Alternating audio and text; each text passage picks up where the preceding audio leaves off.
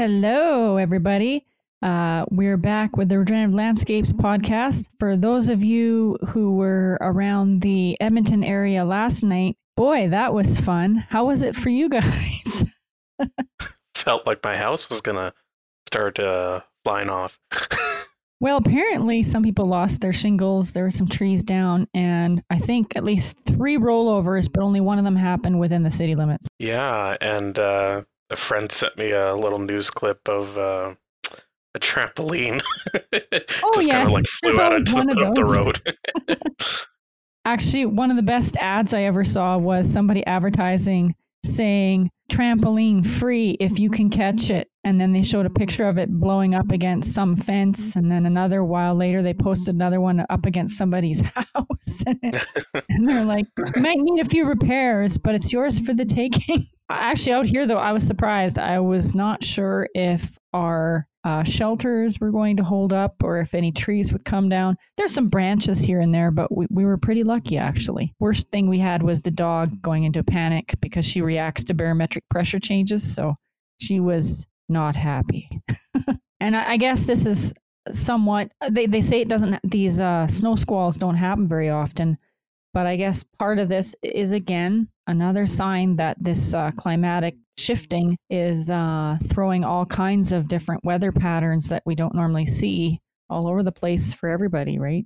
Yeah, it's screwed up. It's screwed 5 up, degrees yes. out today, I think. Yeah. Yeah, even last night when the snow squall was happening, it was snowing and blowing hurricane force winds, but it still didn't really go below 0. So I don't know. This is part of what we're hoping to achieve is, maybe we can't change the world, but we're hoping we can convince everybody to do at least one little thing and it'll make the world a better place, we hope. All right. So today, Dan's, he was really organized. He waited secretly to organize his pod about the soils. And so he did all this information and notes and everything. So his should be a lot better because mine, I generally just fly off the cuff and wherever the wind takes me. You see, but the problem with that, though, is that I start to sound very robotic, so...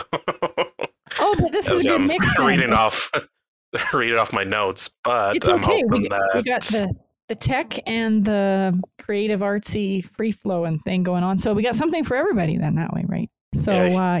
I'm here for the monotonous section of this podcast. No. You're welcome, listeners. You're very entertaining. People want information as well as stupid.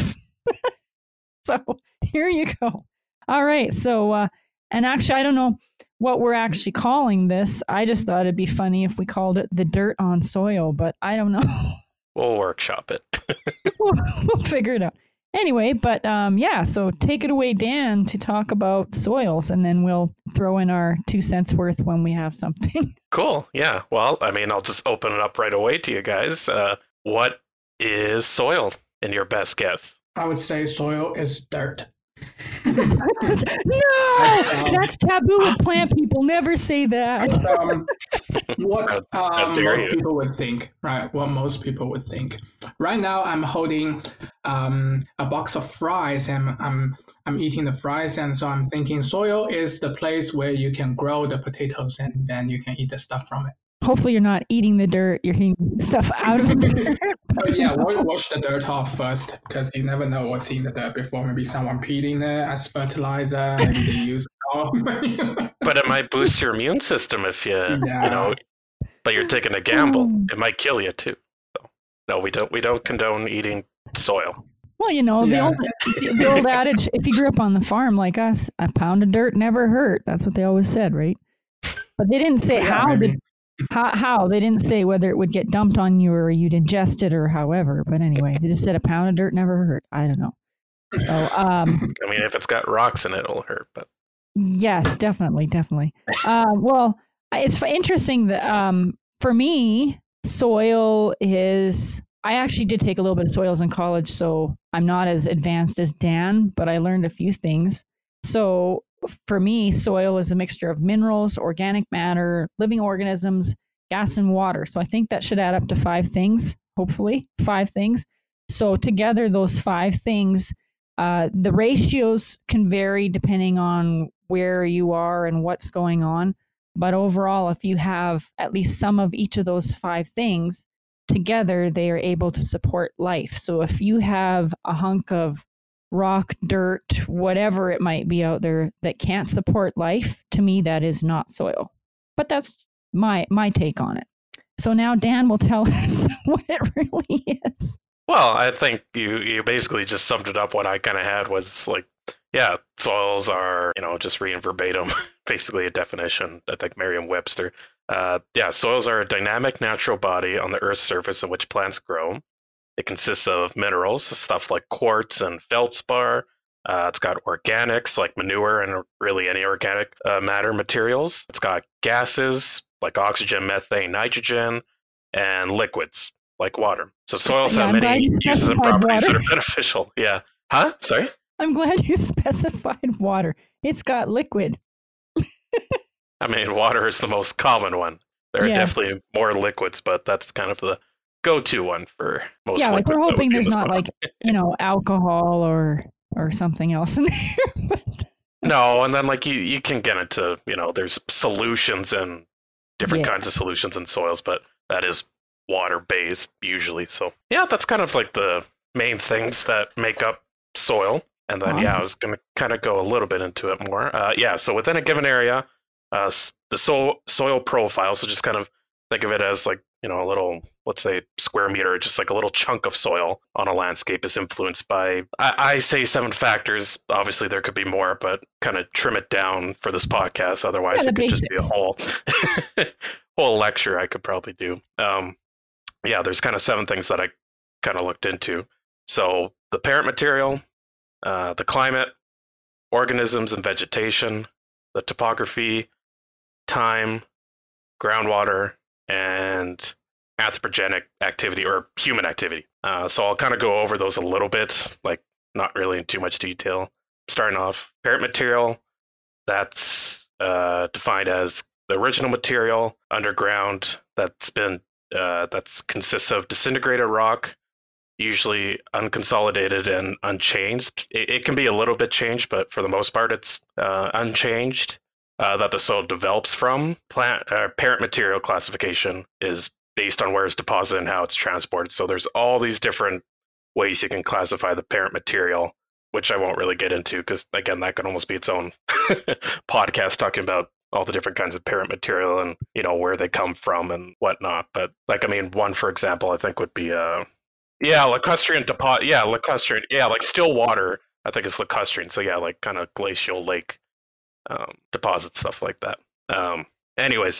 There's a few things within the classification that maybe some other episode I can go into detail more, but that's kind of the general appeal to the masses, right? So the average person, what their take on soil is going to be. So we'll get their feet wet slowly into it, right? Yeah, but so essentially, parent material is that original material that's been here for a very long time and helps to kind of influence what kind of soils you're going to get as time goes on. So that's parent material. There's climate factors, or just climate in general, so such as the temperature, winds, growing season, precipitation, many other things that determine the type of weathering that will occur within the soil profile. So this can be both physical and or chemical. And this also determines what kinds of natural vegetation were and are present. So colder climate, or let's say more temperate climate, think about all the kind of plants that we get here in Alberta compared to the climate that, you get somewhere Caribbean or somewhere a little more tropical. You're going to get a whole different kind of physical and chemical relationship processes that are occurring, because with tropical areas, it's going to be hotter temperatures. Winds are going to be a little bit cooler. Well, that could vary, but let's put it this way: not as dry as compared to right here in Edmonton. Like we get like very dry winds. Definitely influences how kind of the soils kind of ties in with how stuff gets eroded and just erosion in general, I guess. Next, organisms and vegetation help to influence the weathering and nutrient releases. by the way of organic acids and other microbial processes. The formation of soils varies by the type of vegetation, such as like grasslands with most organic and mineral residues added underground, forest soils with residues mixed with mineral soils by animals. Yeah, so there's those factors. There's topography, which can dictate where vegetation will grow, such as trees growing in low-lying areas within a grassland, for example. It can influence the erosion factors affecting the land. So depending on kind of what kind of slopes you have and the depressions, kind of at what angle they're at, like if they're very steep or if they're very kind of more shallow, that'll determine kind of how much erosion might occur. And then also tied to all that too is the drainage patterns on the landscape. So such as like if water was going to be like, you know, if you had a whole bunch of depressions or low-lying areas, that will influence your soils kind of based on how much water will pool there. Because if you have kind of these low-lying areas and say your soil's very clay heavy, you're going to get a lot of pooling there that's just going to sit there and it's not going to really drain further into the ground table. Versus up higher, like on a mountainside or something, it drains fairly readily. Even if it's running, like even if you're getting flash floods, it's not going to stay there very long, right? So, exactly. Yeah. So yeah, there's those, and then time's another big one. Time. Never have enough of that. Yeah. Because it's taken a very exceptionally long time for like soil formations to become what they are today. For example, like the last glaciation in Alberta was like about 8,000 to 11,000 years ago, something like that. Yeah, which around 10,000. Which influence a lot of factors that affect the soil profile, which the things that I've kind of talked about before, and so many other things that don't have time for. There's also groundwater, which can influence soil formations by how it is moving. How much volume there is, and where the groundwater table sits within a landscape. And then there's the human activity or anthropogenic influences. So things like mining, farming, and infrastructure can greatly alter the development of soils, affecting the physical and chemical properties of it. If you start to dig a huge mine, you're definitely affecting the physical that way because you just dug a big hole in the ground. And all the equipment that's going in there. Generally just do a lot of those processes, but much faster, right? At a much faster rate. So yeah, and then something like the farming, there's a lot of fertilizer and other chemicals being added to farmland for whatever crops that you're growing. That's going to affect what kind of nutrients and chemical stuff that's going to be in the soil, and even the tilling. Right, because it's moving the soil up and down. Yeah, on the physical side too. Yeah, tillage, all that. Cool. So yeah, those were kind of the main factors. Obviously, there's so many other ones I didn't talk about, but I figured those were kind of 7 good ones to start. And it gives us lots of spin-offs for a future podcast. Again, we have no lack. Honestly, I could probably do one on maybe not time. Well, time. I think you're getting to a whole different kind of podcast, but almost all of them you could probably do your own episode. So. Oh yeah. So yeah, we've got a lot of material, people. You're stuck with us for a very long time. So yeah, within soils, one of the things that I talked about was organic materials. So inorganic materials are derived from rock materials by disintegration or weathering. This will make up the majority of the composition of most topsoils, and then the particles within organic materials generally consist of 4 kinds. Huge things like stones and gravel, and then sand, silt, and then eventually clay being the smallest particle size within that. And then kind of what I said before with one of the factors when it came to topography, something like clay, when it has such that small particle size. What it had, well, actually, I'll get into a little bit more, but basically, clay just has this very high water holding capacity just because by how small those particle size is, whereas something like stones, gravel, and sand, the particle size is much bigger. Water and any other kind of nutrient solutions or any kind of solution has an easier time of just draining out or flowing out or leaching or something like that. So yeah, that's kind of the main difference there. But yeah, basically inorganic materials, anything that isn't organic. So just stuff like rocks and whatnot. So then, yeah, there's their inorganic side, and then there's the organic side. So organic materials, I think broadly can be separated into two categories: living and dead matter. Living matter, what? Well, it's just living and dead. Put an emphasis on the dead. Sorry. Well, we're concentrating on the living. I just really want to emphasize, there's dead stuff too. I don't know. I think just the pandemic in the back of my mind, just a lot. Anyways. I know. But and not to diss the dead. I mean, dead stuff's important too. Again, a whole bunch of other podcasts can spin off that. But yeah, okay, go ahead. Back to the balance of the living and the dead. So yeah, living matter consists of living organisms of varying sizes. So things like worms and insects to as tiny as bacteria. Living organisms contribute to the physical disintegration of plant or animal residues.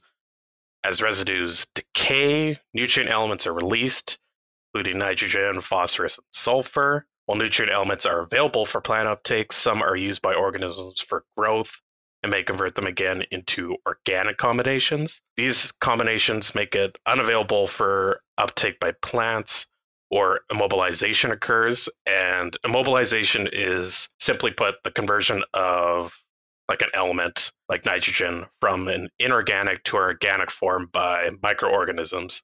Mineralization is the opposite process happening there. Organic matter that's dead, it's partially decayed and partially synthesized plant and animal residues that are broken down by the microorganisms for their food and energy. And then one kind of aspect of organic matter that you kind of mostly find in kind of forest ecosystems is humus. Not like the chickpea stuff you eat, though. But let me clarify. I just want to stop for a second because my understanding is, so there's hummus, the food, and not that you could see this while we're talking, but it's actually spelt with an extra M. So does that not mean the other form that we're talking about with the soil is humus because it's only got one M? Maybe that's how we differentiate between it. One's hummus and one's humus. I don't know. Just putting it out there. I've heard people say hummus and humus. So I guess for differentiation we could say humus. Yeah, I guess potato, right? But it might help us on the podcast if we specify this one's humus and the other one's hummus, because otherwise, once again, people go back to eating dirt. I mean, yeah, I gotta clarify. Okay, so we will call it humus. Okay. So yeah, humus is kind of like a part of organic matter, like a little fraction of it that is most resistant to decomposition. It forms this kind of condensation. Condensation produced that is kind of dark in color and coats the surface of mineral particles. So like you'll probably kind of see like a black or dark brown. The benefits so yeah, that's basically what humus is. You're saying humus kind of sweats when it's surrounded by the other materials, and that's how it, I mean, I realize chemical reaction and everything, but that's where that dark black color comes from then? Yeah, essentially. And that's kind of what it makes it pretty, as I said, like kind of resistant to being decomposed. And that's why, kind of in these forest systems where it might be a little more moisture heavy, that's where you kind of get more humus present. And that helps. So that would be like your, I guess an example would be like once you get deep into your peat bog, right? Because there's no oxygen down there. Perfect. Okay, now I got it. Awesome. Hey, I learned something. Yeah, so the benefits of organic materials are that it contains many essential nutrients, high water holding capacity, sort of acting like a sponge, and helps hold soil particles together. So organic matter, good.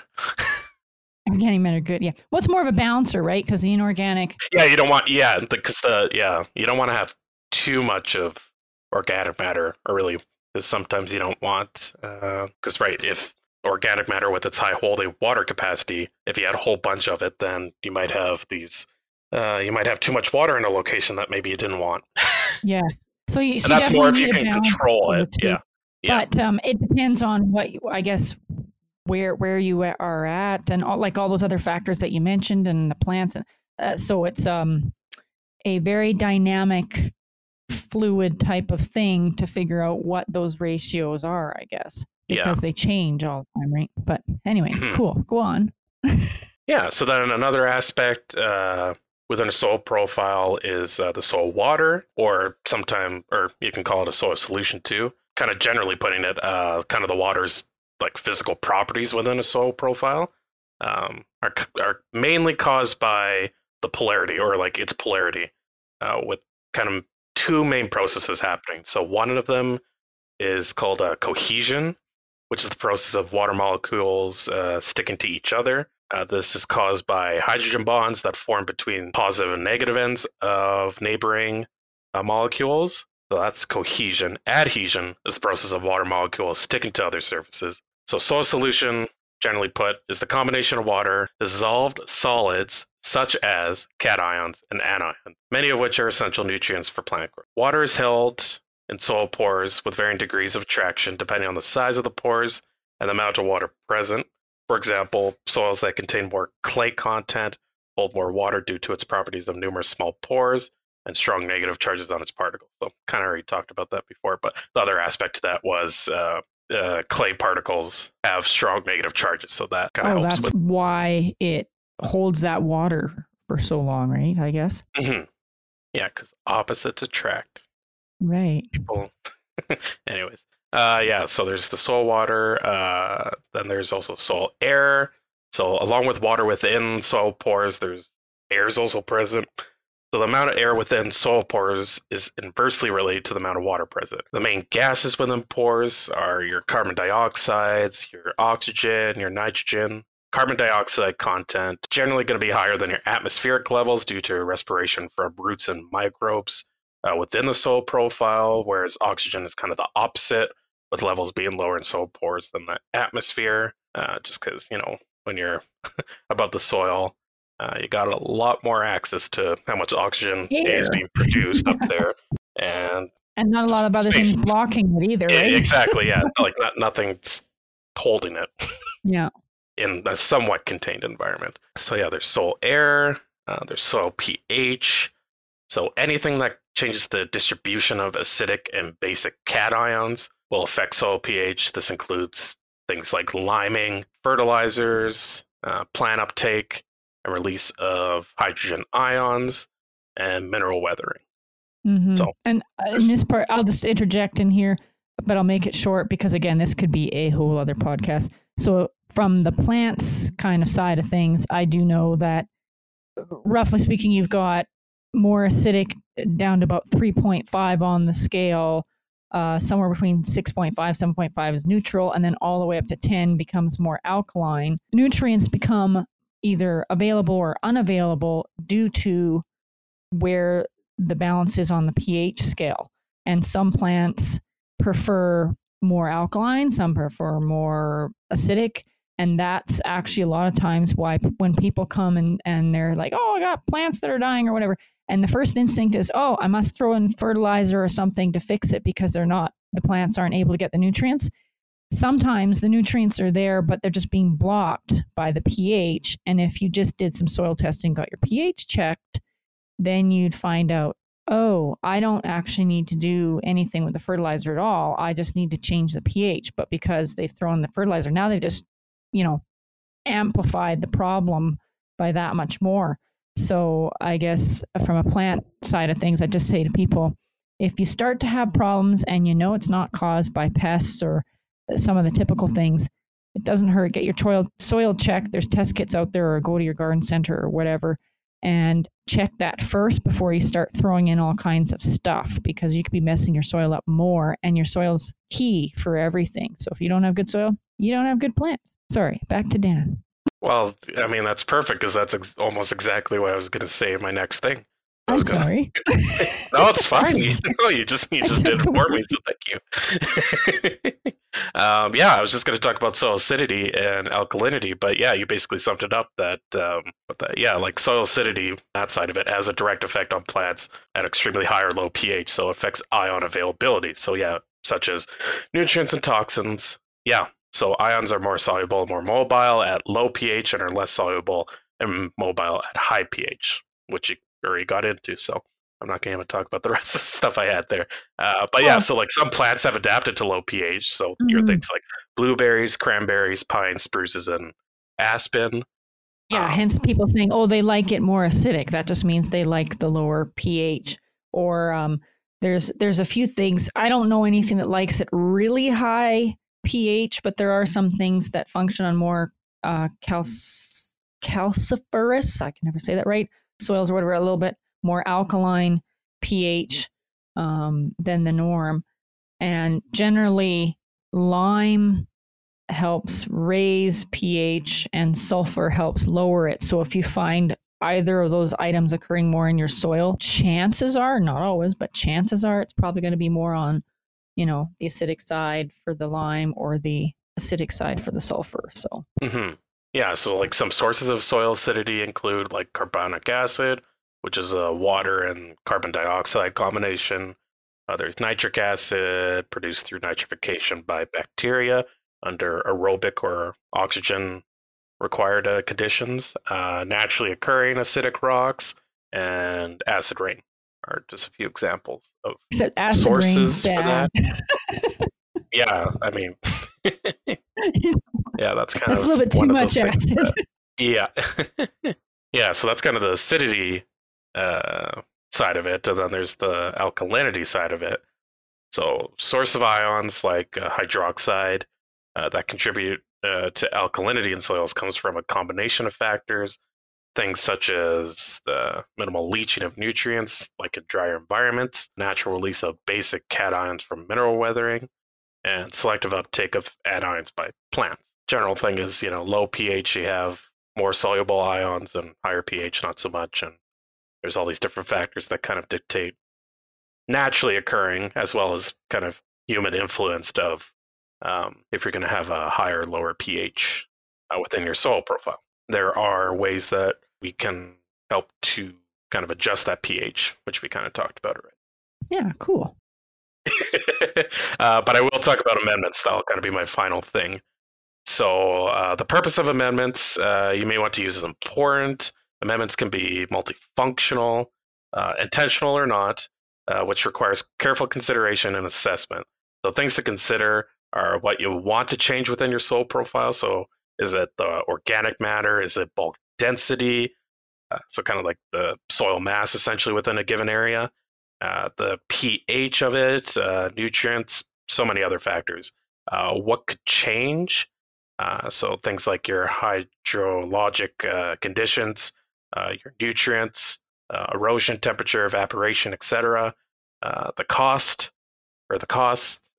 duration, and amounts needed for a certain area. There are many ways to incorporate and apply the amendments into your soil. Things like disking and cultivating for when soils are tough, rototilling if there are a few rocks or stones, crimping at shallow depths, so kind of within 5 to 10 centimeters, in parallel paths, spreading on the surface with things like something like a manure spreader or things like hydromulchers. Are all things that should be considered when you're wanting to add amendments to an area. So organic amendments are a good choice when wanting to incorporate more nutrients into your soil. Issues do arise when there are carbon-nitrogen ratios that are too high due to improper planning. So that's kind of where we get into, you don't want to, you kind of want to do a lot of testing and pre-planning before you actually decide, if you want to change the pH of it, but also if you want to, again, depending on what you're looking for to change within the soil profile, you definitely want to do a lot of planning to figure out what you already have.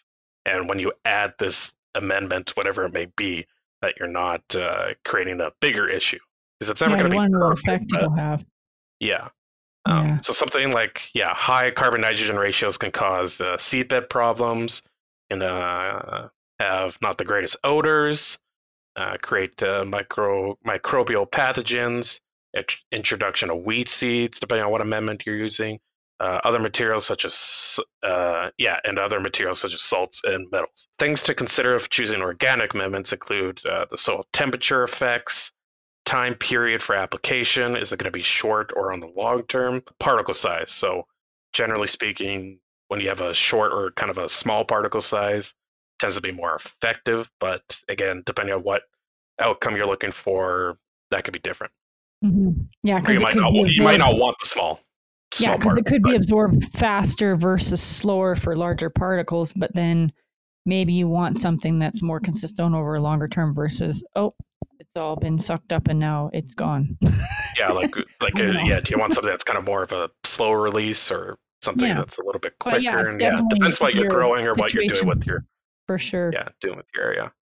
So then kind of a big one that I think a lot of people are familiar with is like mulches, which is the organic material. So stuff like wood or straw mulches is basically just, wood or straw material that's chopped up and spread, essentially. Mm-hmm.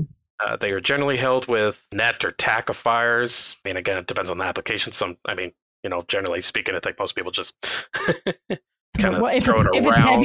If it's heavy enough where you got water on top of it to weigh it down, you just put it down. But if you do experience, 100-kilometer-an-hour winds for some reason. You want something a little extra to make sure it's not blowing away. Yeah, so you either want something to weigh it down or weigh it down with like water or something or other. But yeah. And so things like a tackifier, which is essentially like a glue for your material, whatever you're tackifying, I guess. Is that what that green stuff is when they blow the grass seed along, see them along the highways and stuff like that when they're trying to re-escape somewhere? Is that a tackifier type thing they're using in the grass seed? That I'm not too sure. I think so. I wouldn't be surprised. Don't hold me on that. But anyway, something to look into. Put a pin in that. Yeah. Okay. So tackifiers are more cost effective, or can be a more cost effective solution for whatever your needs are for your soil profile. But can cause issues too if the tackifier is, for example, like the bonding's almost too strong for what you have, which could lead to just made concrete. Yay! Like in some cases, it might be a little too strong, and then plants can't emerge from like the mulch layer that you just put on. Yeah. And then also there's things like reduces infiltration, so. If you get a rain event or something, like intercepting rainfall as well, which could be a pro or con depending on how you look at it. But it can reduce infiltration, so stuff might not be getting actually to the plants or like in the soil. It just might be kind of pooling on top or kind of washing away on top. And then if it intercepts, say something like rainfall, could be a pro or con depending on what you're looking for with that. Because sometimes you might not want a whole bunch of rainwater to be getting into your soil profile or wherever you're kind of doing all your amendments and stuff. But also it could be a con, because then if you're not getting any water in your area, then you're kind of hooped if you're trying to grow something. Yeah. So it can be a pro or a con. And then there's manure, I think, is another big one that I think people have heard about. It's kind of raw, rotted, or composted bedding or feces and urine. It could be applied by a whole bunch of different things like dozers, spreaders, bobcats, etc. The rates of application for manure vary with dry or irrigated conditions, the type of manure that you're using, and the soil type. Manure can change soil physical properties and can lead to reduced erosion benefit. There is potential groundwater and surface water pollutions with this excess nitrates from manure that could be lost through volatilization or processes like runoff. Mm-hmm. And those are kind of the main things talking about when it comes to amendments. Like mulches and manure, I think a lot of people have heard about, but there is just so many other amendments that you can, Don, you were talking about liming, that's another amendment you can add into it if you're looking more at your pH, if you want to adjust that. And there's just so many things you can add to soil to help you get it to a better to improve the quality of it. Yeah. But I think I guess the key thing is just, again, make sure you do your research or have somebody qualified to come in and assist you for your particular situation, because it can vary so much, like Dan said, depending on your climate, your soil composition, the plants that are there, what you've already done to it, what you haven't done to it, all these things. And in the end, you want to know what you have before you start, so that you know what it needs, or if it does need anything. You might find that you've actually got a good, healthy soil and don't really need to do anything at all, because if you put something in, now you've just sent it over the other way and have upset the balance again. So, yeah. Mm-hmm. And I think that's kind of all I was going to really say today. It wasn't too much. Like, I mean, I could go into so much more detail for probably. I think for the average listeners, though, I think it's a really good step in. Yeah, like it's a good basic grab on soils, gives people a lot to think about. And then, if they want to go to the next level, well, we've got specific podcasts about more things that we can get into for sure. But this is definitely the dirt on soil. You really want that to be the title? I don't know. It's just sticking in my head for some reason. But anyway. Yeah, I mean, quickly I'll say kind of maybe a little tease, because I do kind of want to talk about this at some point for an episode with the amendments part of it. One of those amendments, which, Dawn, you sent me a little video of it. And and that was funny that we were coincident. I hadn't looked at your file folder yet, and it was just coincidence that we both were thinking the same thing. Yeah, but biochar is another amendment that's used in a lot of projects. And there's one particular project that I've worked on within the city of Edmonton in a stormwater management facility, used biochar in a big way to help with the development of the native plants that were installed there and all these other and basically help with the efficiency of the stormwater pond itself. Mm-hmm. But I won't go into great detail right now because I can save that for a different episode. But yeah, biochar is a very cool amendment, especially how it gets made both by us and just in nature, how it gets made. I think it's pretty cool. But yeah, we'll definitely be looking at biochar again in the future because it's a growing trend for one thing, and it does have multitude of uses. So cool. Awesome. So yeah, that is Dan with Soils. Awesome. This concludes another episode of Regenerative Landscapes. Please leave a comment, subscribe. For more information, go to fescue.ca and mmgardens.ca.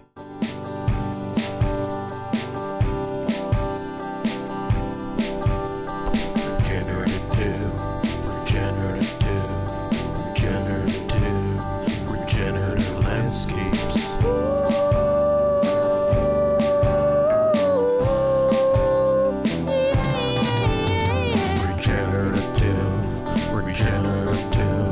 Regenerative Landscapes.